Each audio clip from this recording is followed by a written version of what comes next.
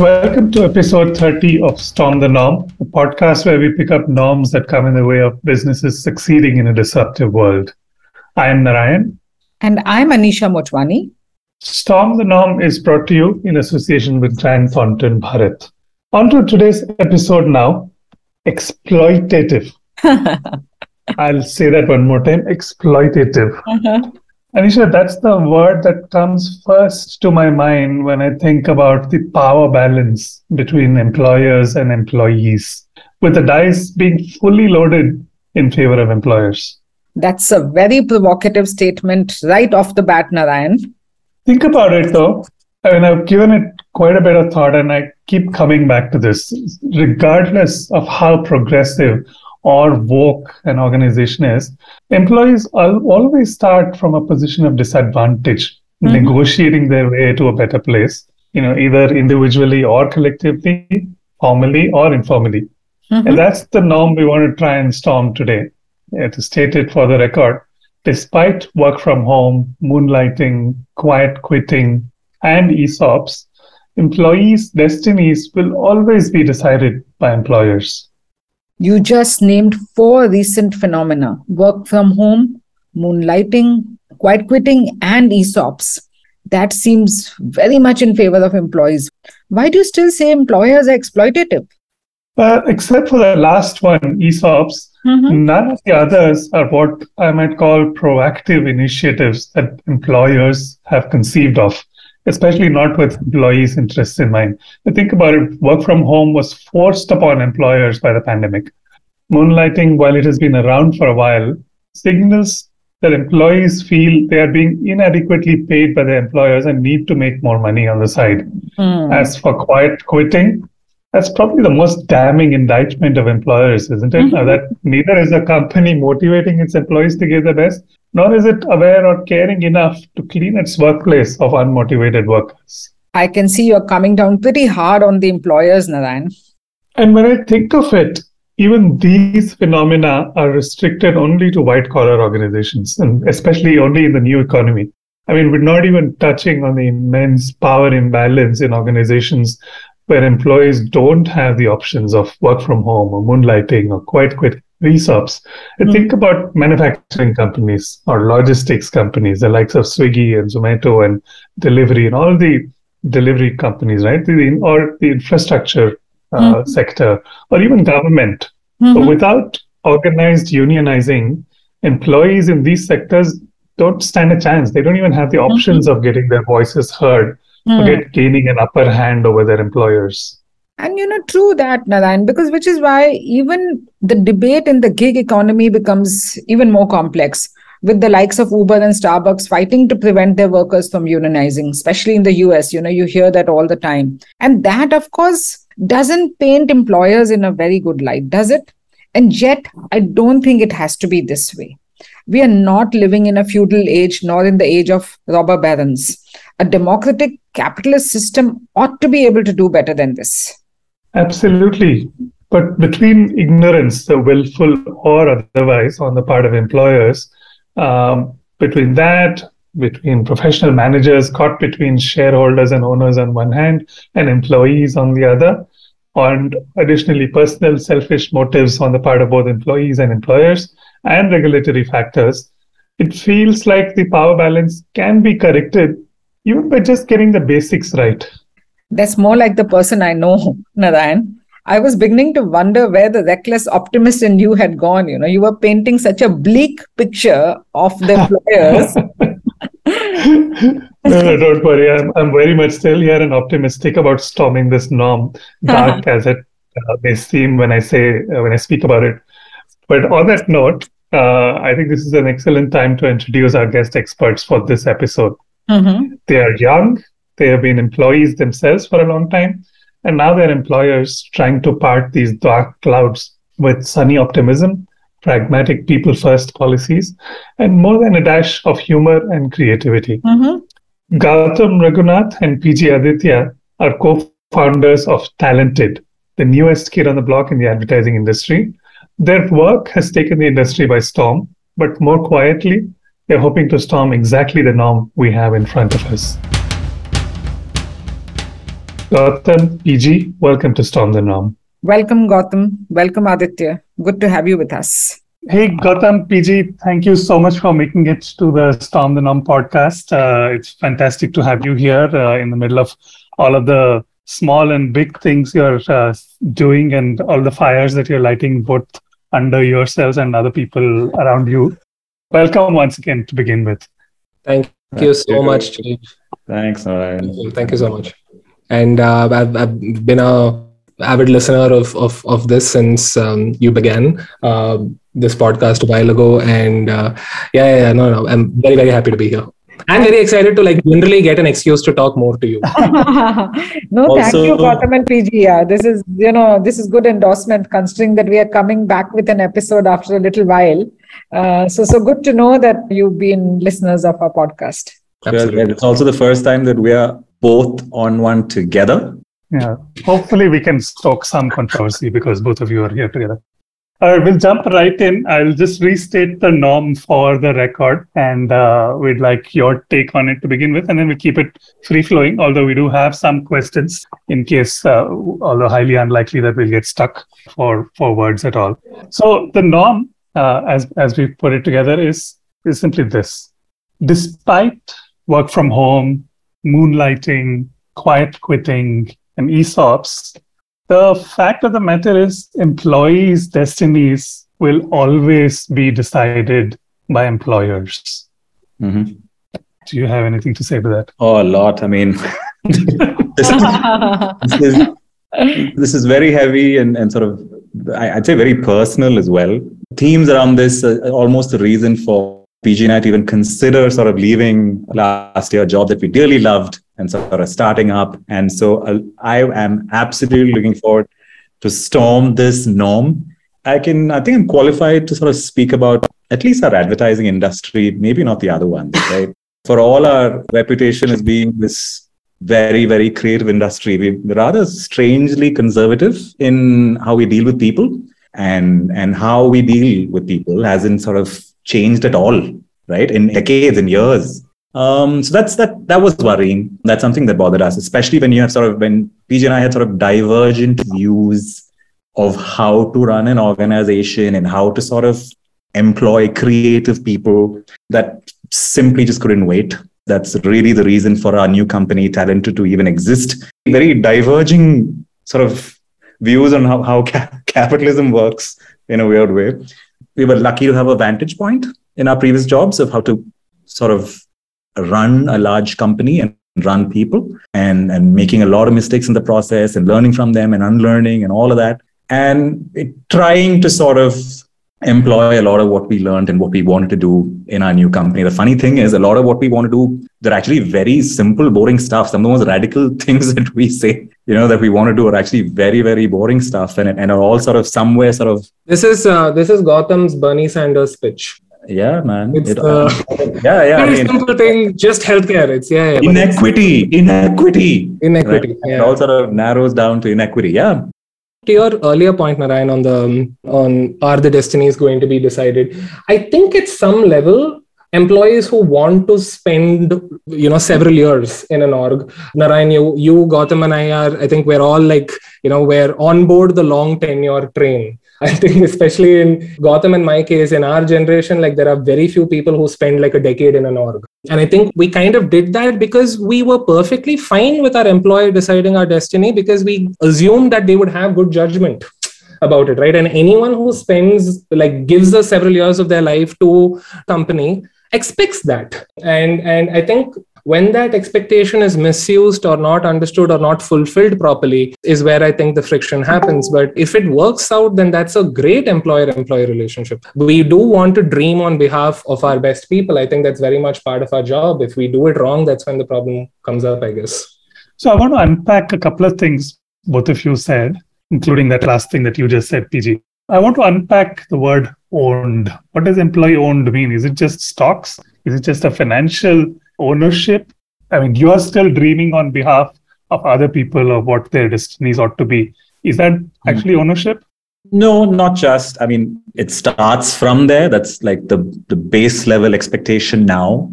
Like PG said, can't imagine that that's not a real thing over the last few years in our industry, we've lagged behind plenty of others. No, I think ownership is also a state of mind. There's one of our North Stars that we like to sort of work with internally, and I feel like we've made decent progress there, is to sort of understand that what the youngest person in the organization or the newest person in the organization or the fresher walking into a company, what he or she says about the company and thinks about the company shouldn't be that divergent from what the leadership of that company thinks about itself, right?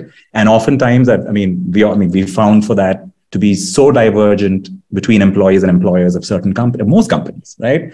That's where it starts. It's a feeling of, you know what, I have a place here. This is my company, dream on behalf of the company. That's when you get the best out of those who work for us as well.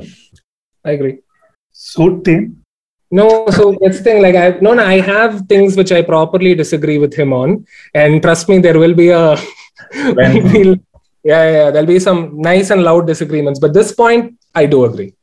But just picking it up from, what you all just said, is this like the same thing disguised in a different structure or a different kind of clothing? Because ESOPs, giving shared options in various shapes and forms has always been the norm in industries. People do try to retain their talent either through cash or kind in various ways.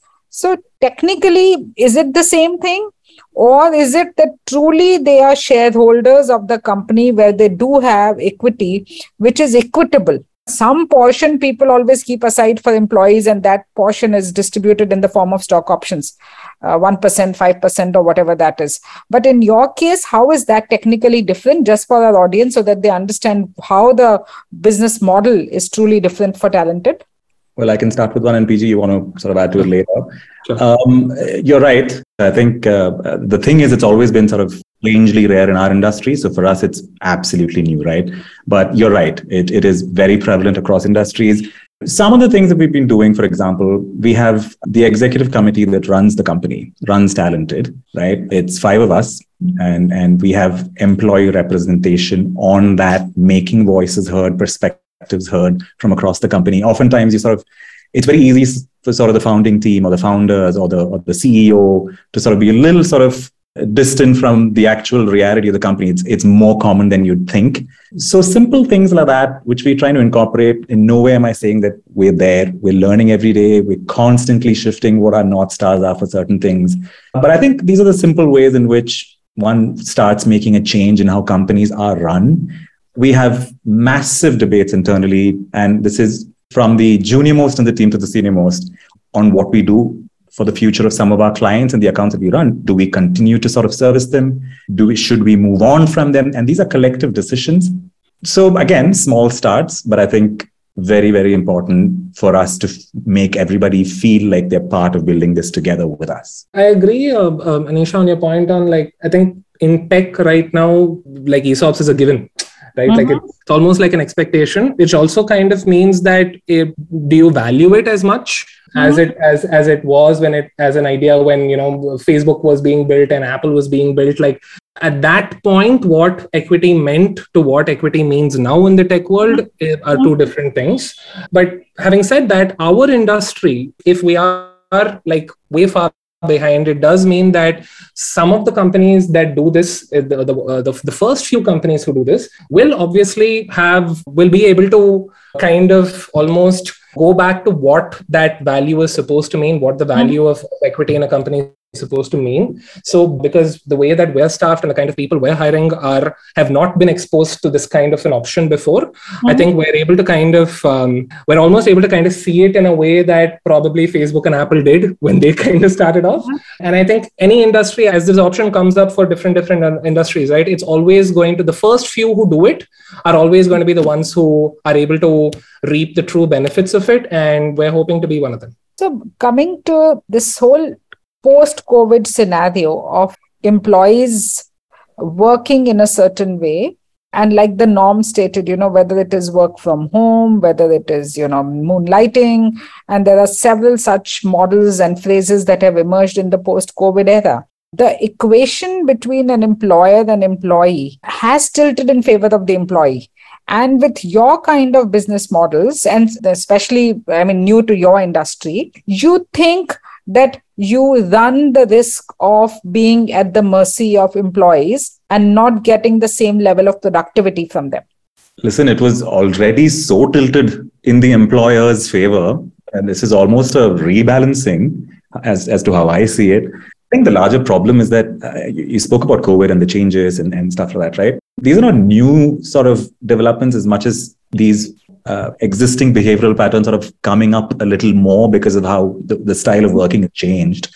The problem is that we've never openly, loudly had conversations about how to go about these things, whether it's, I don't know many organizations. We're slowly starting to do it ourselves. I don't know if we have clear policies on how to work from home. And Swiggy sort of made a great start with moonlighting, for example, the other month, when they announced their policies of you do a certain kind of work, we support you in your sort of wider interest. Excellent, right? The problem is we haven't really formulated our opinions on what's okay, what's not okay. How do we go about this? How are we going to be a little bit more productive than what we were in these sort of new scenarios? And I think that's where it starts.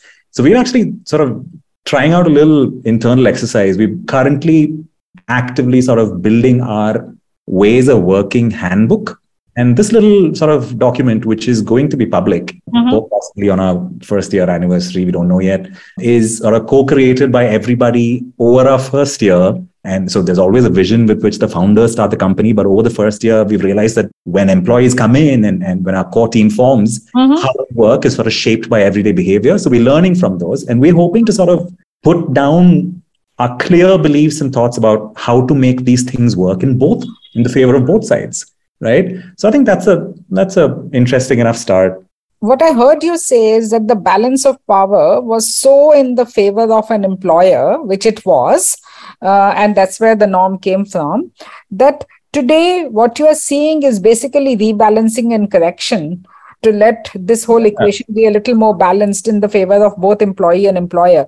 But in your assessment, if you take stock, do you think that the employees today are mature enough to actually see this and not take advantage of the situation? Or maybe they can take advantage in the short term, but in the long run, this might not be so good for their career and for their growth prospects. Listen, what does sort of work from home sort of loosely translates to? I want to avoid 1.5 to 2 hours of commute every single day, right? What moonlighting sort of literally translates to is, listen, I have a varied variety of interests, and in my free time, can I sort of experiment with them? Personally, no, I think these are perfectly acceptable sort of feelings, right? And no, I think the modern employee, a lot more aware.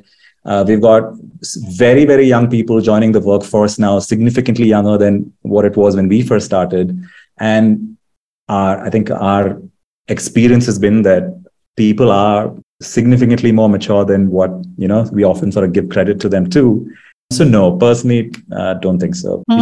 No, it's not the best environment for creativity. I think it's possible. You can 100% try it. And I think 8 out of 10 times you're going to get work that you're not disappointed with. But I think those of us who have, we're talking about a generation who knows work, who's beginning their careers as work from home, right? Without the precedence of what an office environment feels like. And then you have like a huge percentage of the office of the, let's say the workforce, who have a precedence for what they're missing, basically. So I don't think it's fair to a 21-year-old who's graduating today and who's dreaming of, spending several years in advertising to like keep reminding them of quote unquote the good old days. That's very unfair. And so much so that, but of course, I think I do miss not being able to pull 4 people together into a room and, make that happen a lot faster than it does at times. But I don't know, I think that like Jurassic Park says, right? Like life finds a way. So I want to know how much you push in terms of even getting to some of the fundamental questions. And I'll tell you what I mean by that. A lot of the ills that plague the industry, whichever industry actually, but specifically even advertising, come from a willful ignorance of issues, like you've pointed out sometimes, right? But sometimes it feels like it is not even willful. It's just baffling ignorance, right? So I'll just take the example of moonlighting. Some of the reactions to it from managers and leaders has been just like, are you even thinking, right? Because there is a glib answer that says something like, but it's in the contract. Why would they want to violate that? Nobody's even stopping to think, but is that contract fair in the first place, right? From asking some fundamental questions like that about where the dice are loaded, to maybe something that is a little more evolved, little more woke, to use a current word. I want to push this a little bit, right? So when you spoke about ownership beyond even the financial structure of ownership, there is the question of accountability, of being answerable to shareholders, right? So if you draw a parallel to real world shareholders, then for the most part, a company does what they believe will reward shareholders, will provide the right answers to the market. Do you hold yourself as accountable to your employees? Yeah, I kind of think we have to in the long run. I mean, it's not even it doesn't come from the goodness of our heart alone or anything. This is how we need to survive. I don't see some crazy long-term future for this agency unless we actually commit to, I mean, Narayan and Anisha, if I were to, and Narayan, I think you'd know this part a little bit. I think all of us know willful ignorance, right? Like you said, like if we were to all ask ourselves, like, what are the 4 or 5 things that we think need to improve in the agency business? 90% of us will have the same answers. And the same 90% of us will say, it's a very yes, but kind of a thing, right? So I think it's now just getting down to actually doing the things that we know are the right things to do. And yeah, I actually don't see another way for us to survive unless we do this. I agree. I mean, I don't know if it helps or doesn't help, but the bar is already so low, no? Like, yeah. And like, so it's the simple things. So it's, to me, it's a great rebalancing more than anything. You know, as PG and I were beginning, and when we were talking about what we wanted to do, and we were very clear that the world certainly didn't need another advertising agency, right? But what we believe it does need is a serious sort of reimagination of the agency experience in itself, both for clients and particularly for the talent in advertising, right? I think working in advertising can and sort of must feel better than it currently does for a lot of us. So when we were ideating for Talented and starting up, we began because we believe that we have ideas that can fundamentally alter what the business means. First, for those of us who work in it, and then therefore for our clients, right? Ideas around tackling the inequity, how we value our work, how we pay, that's a big one. The demanding hours, the lack of skin in the game, and this kind of sort of looming irrelevance that is staring agencies in our faces, right? It's a long list. Yeah.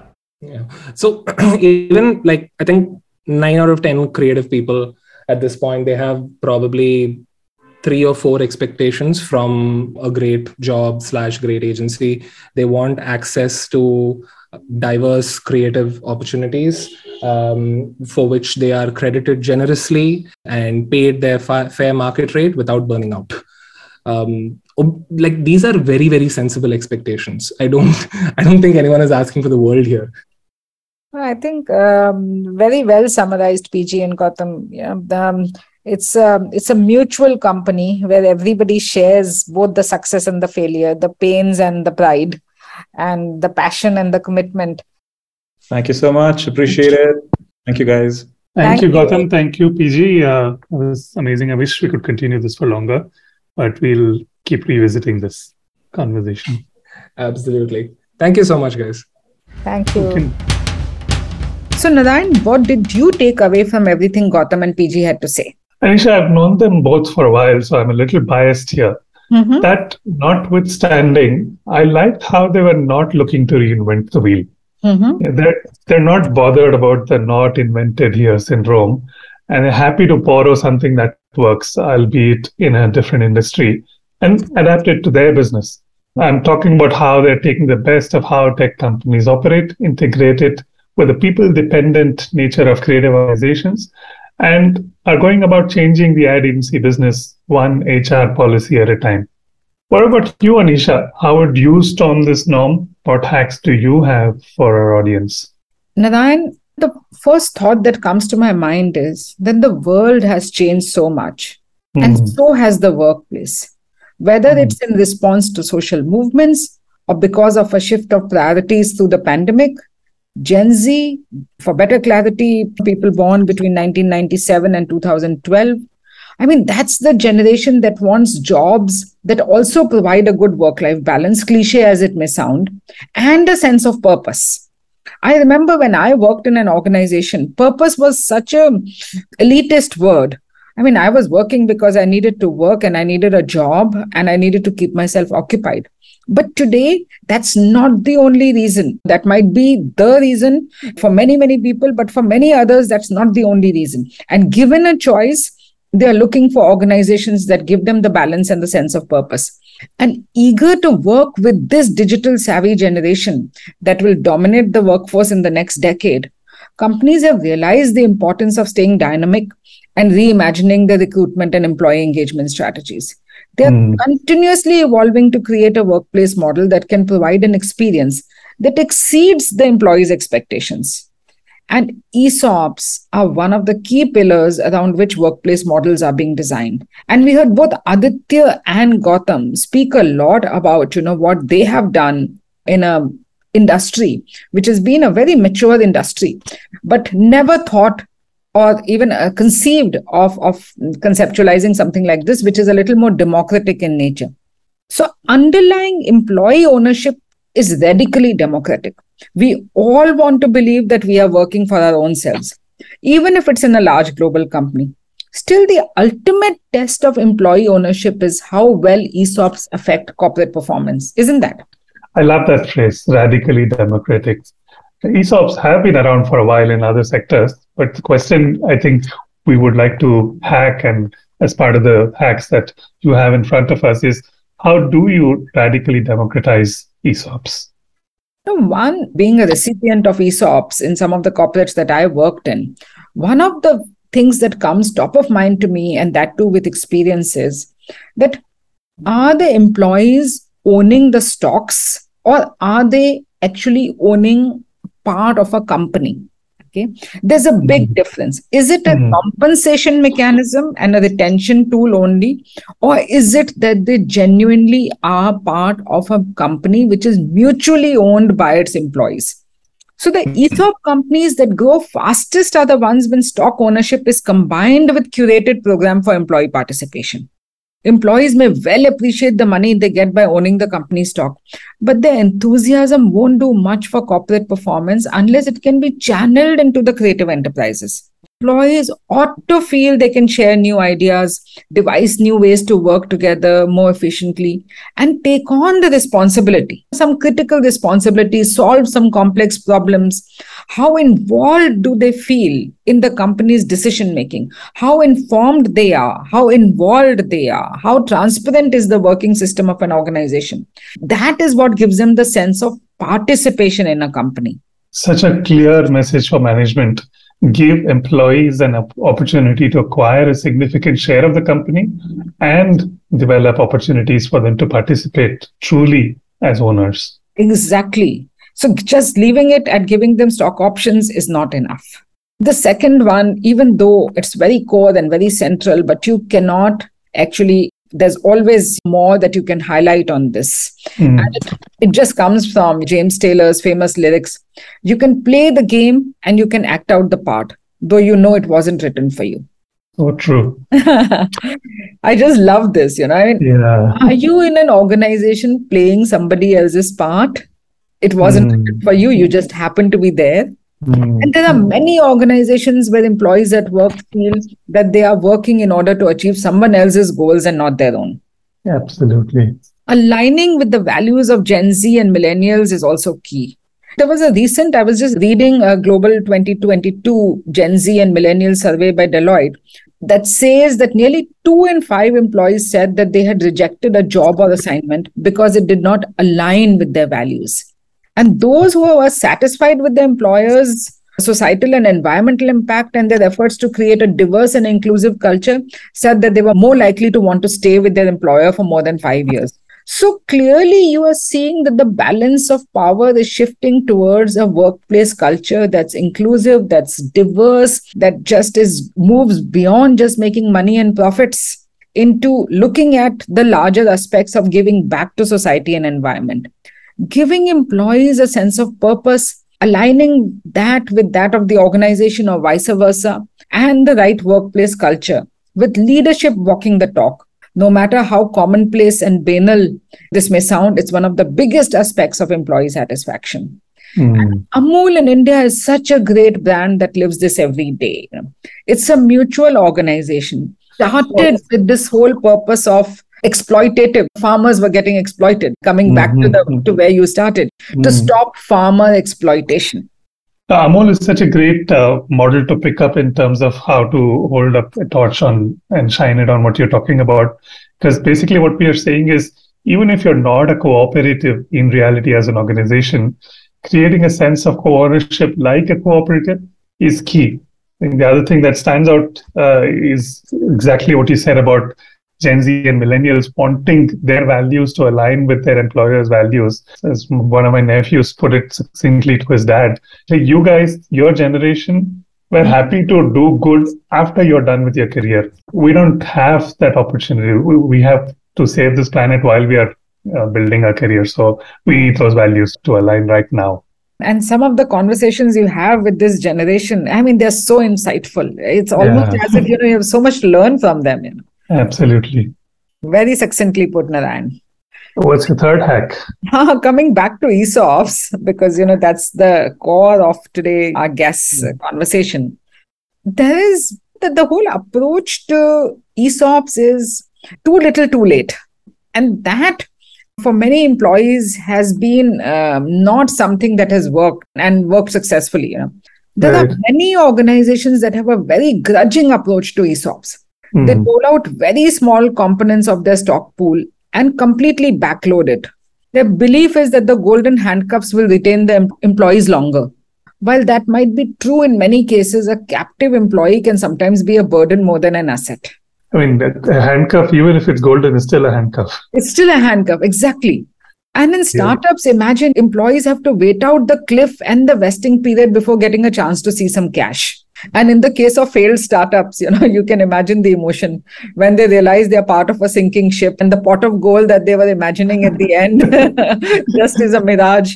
So as against the whole too little, too late syndrome, the DRIP approach, little by little, continuously, allows early and more frequent encashment of stock options. As the promise of long-term wealth creation is failing to tempt, like I said, many, many employees. The shorter vesting interval, sometimes as brief as a month or even a quarter or even 6 months, allows companies to provide greater cash in hand of employees at regular intervals. Yeah.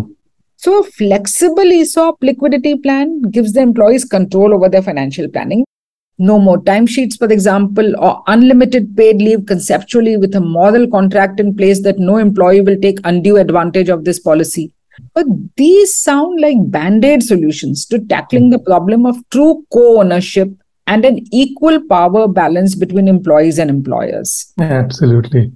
How can such policies go from being mere SOPs to living up to the true promise of an instrument like ESOPs, fostering co-ownership? By looking at these from employees' perspective, that's what employers need to do. Put yourself in their shoes and look at it with their lens. Take timesheets, for example. They're a pain enforced with the ultimate goal of the data being used to estimate a company's profitability. Where's the employee's perspective in any of this? In addition, calculating an employee's contribution merely by time spent is such an archaic model. Yeah. And to borrow another concept from the new economy, translate employees' contribution into valuation. Just the way a company's revenue performance is, that makes them feel more valued as well as invested in the company's present and future. That seems like such an easy thing to do for a generation of entrepreneurs and enterprises who are chasing the unicorn of valuation all the time at a company level. You would think that they would also translate that into the same yardstick for their employees instead of just time spent and timesheets. It's such a insightful hack. As always, fascinating, Anisha, and a lot of actionable insights in one place. This is also a good place to bring in our GT Bharat expert to provide a real-world way in which the power balance between employers and employees can be more equitable. Our expert today is Ritika Mathur, Partner, Human Capital Consulting at GT Bharat. Ritika, how can companies deploy ESOPs in the best way to foster not just stock ownership, but company ownership in the true sense of the phrase?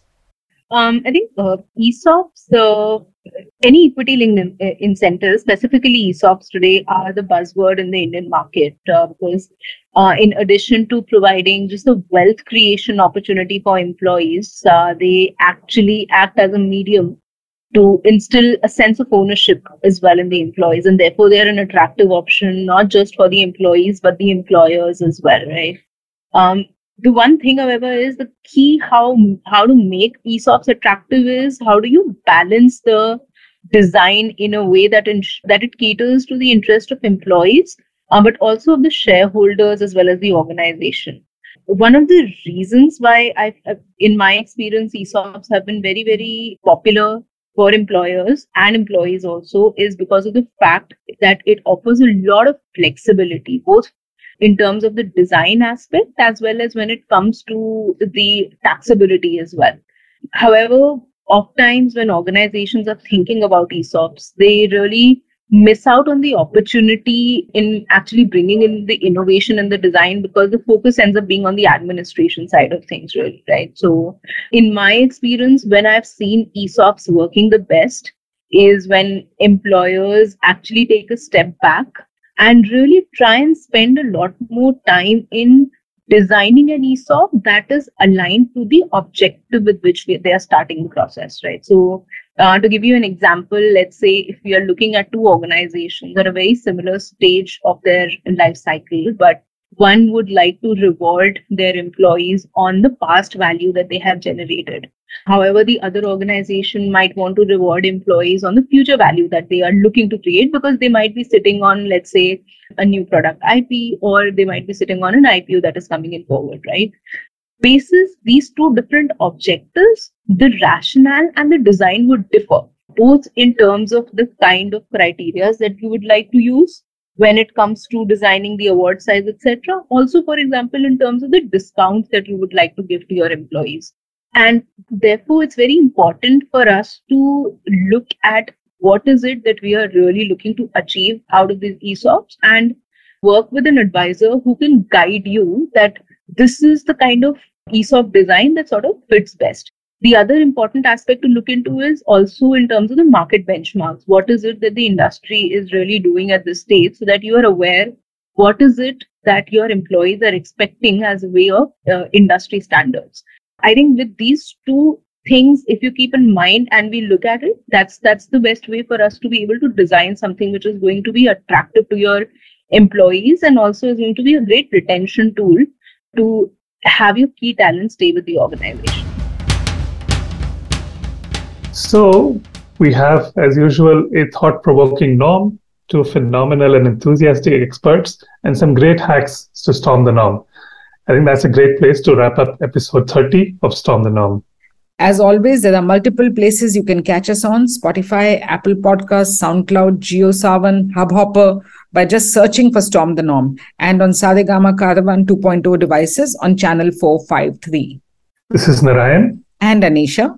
Signing off for now. We'll be back with a new episode soon. Thank you and talk to you. Thank you.